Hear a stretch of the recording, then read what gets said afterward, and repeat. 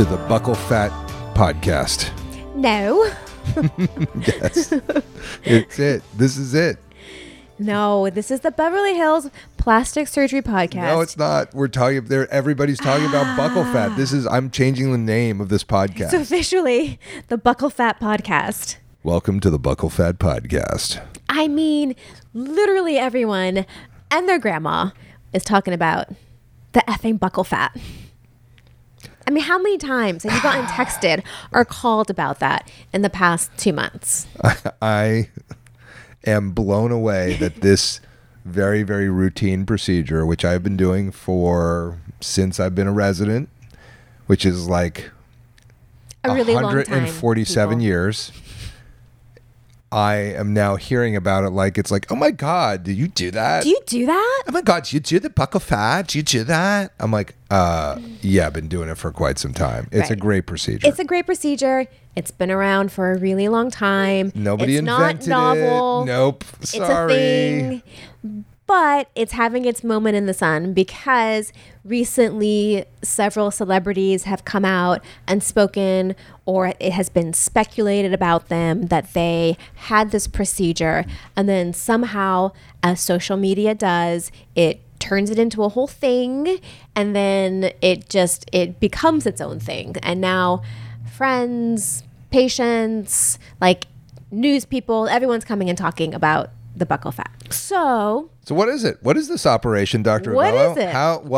is it? What is a buccal fat pad? Where do you find those? buccal fat pad is located basically, if you think about it, below your cheekbones, inside your cheek. It's like sort of that area that is rounded in your cheek. And it's a very discreet fat pad. It's why it has its own name, the buccal fat pad. So this is not the superficial fat on your cheek. It's not the fat that you can sort of pinch, and you go, oh, look at the cute little kid. You pinch their cheeks. That's not their buccal fat. That's just a little fat Never apple seen you cheek. do that to anybody.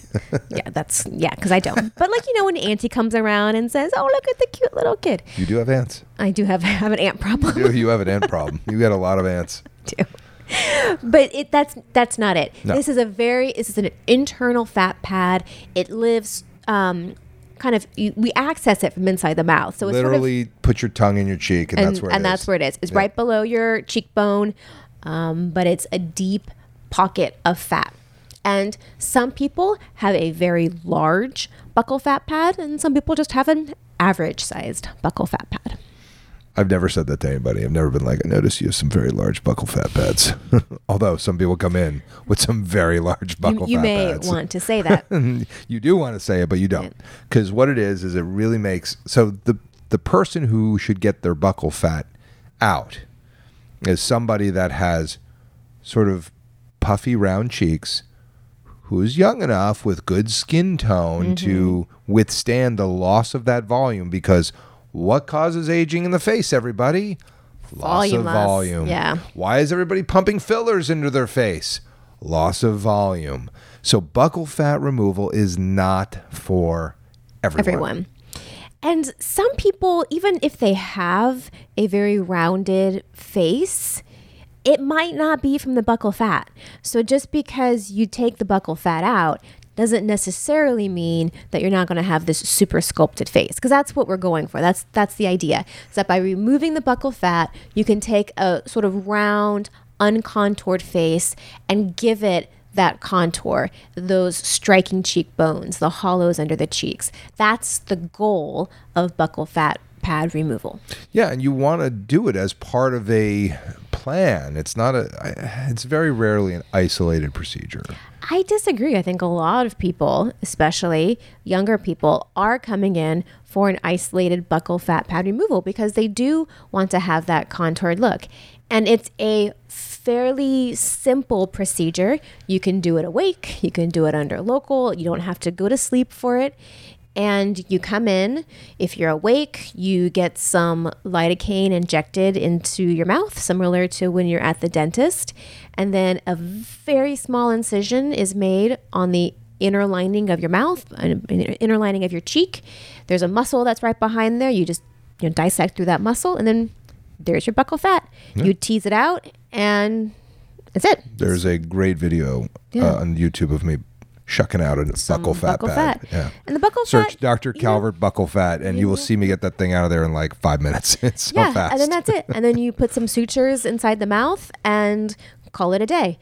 And so the recovery is fairly minimal. The downtime is minimal. Maybe several days, a week of soft foods, light foods, and that's sort of it. Pain is very tolerable. So it is a simple, straightforward procedure that can be done. You don't even have to go to sleep for it.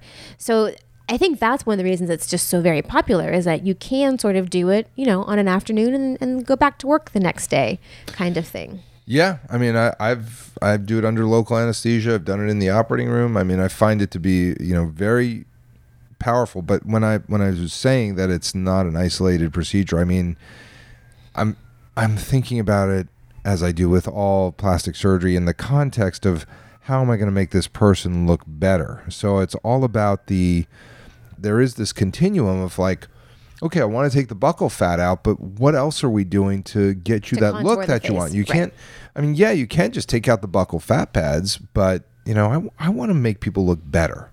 I don't want to just like do something to them. Right. No, that's true. So, because usually these patients are coming in asking for a very, specific look. They want to get that contoured look with the striking cheekbones. So you do have to talk about, well, what can we do for the cheekbones? What can we do for the jaw? Right. So that you can, like you said, as you mentioned very appropriately, treat the face in its entirety. Yes. And not just as an isolated one area thing that we're doing. Some people, that is all they need. But usually you do have to do some other augmentation, subtraction of the face to create that particular look. Yep. And it's a very effective procedure. The person who should not get this is somebody where removing that volume is going to make their jowls show more, which I've seen it done. I had a coordinator back in the day, and she was like, I want to get my buccal fat done. And I was like, I'm not doing it because you're going to need a facelift as soon as I'm finished. And it was just like, it was clear that her face was falling. And she was like, I want my buccal fat out. And I kept saying, no. So what'd she do? She clubbed the guy over the head in the next office and made him do her buccal fat. And the next 6-month period, of course, what's she saying? I need a facelift. I was like, of course you do. Yep. Because you took out the thing that was holding up your cheek. Supporting your face. And so now it's gone. And so, and that's going to be the next thing on this social media deal is like somebody's going to say, I have my buccal fat removed and I look like crap. It makes me look old. But and that has always been sort of a topic of debate or an argument amongst plastic surgeons is, does the removal of buccal fat, does that create a problem in the future? Or will it cause you to age faster? I don't know. I don't know that that's true. I think if you do the person, like you said, who's a good candidate for it, which usually is a younger patient with tight, good quality skin, they're going to be fine. They're going to get the look they want. And their face will probably age the way it would always age. But in someone who lacks that skin tone at baseline from age or sun damage or whatever, you are going to throw them into that facelift category a little bit faster. But you can do buccal fat with facelifts because you're correcting the problem. So now you're correcting the problem. You're lifting the skin. You're removing some of the extra skin that's too loose, and you're restructuring the deeper layers of the face. So now you can take that buccal fat because you're also fixing the problem. If they have a big buccal fat pad. And then you want to get that out for a volumetric change for sure. Yeah. Done it, been there, works. I find that, once again, I know it sounds stupid. It's like we're doctors, but the first thing you need to do when treating a patient is make a diagnosis. I know it sounds totally ridiculous, but people don't do it. They just say, I want my buccal fat out. Okay. Well, think it over, people. Like really spend some time to like decide, is this a good thing? Is this going to help this patient? Am I making them look better? Am I going to give them jowls? Am I going to remove critical volume that they need? I mean, I've seen a lot of patients where it's a no-brainer. They come in like, I want my buccal fat out. You got it. Right. But I've seen others where you really had to think it through because you don't want to do them a disservice. You want to make them look better. And there are going to be those people that even though they're young, just aren't going to benefit from the buccal fat. Like some people just have round, chubbier faces, and it's not because they have buccal fat. It's because that's just how their face is sort of made. Yeah, I mean, those are sort of the complications, and the complications really are aesthetic. I mean, infections, wound dehiscence, things like that are pretty minimal. And minor. Yeah, I had one person who resumed her duties with her boyfriend too early, and that caused some problems with the wounds. Don't want to be sticking things in your mouth too soon. Yeah, I mean, it was like ridiculous. Protect those incisions. I mean, she came in with severe pain and these 2 open wounds, and I was like, what happened to my sutures? What's going on here? And she tells me the story. I'm like, did that seem like a good idea to you? Like, was that really the right way to go? But, yeah, sometimes, as I always say, when you got to go, you got to go. Yeah, but soft diet, people. Soft.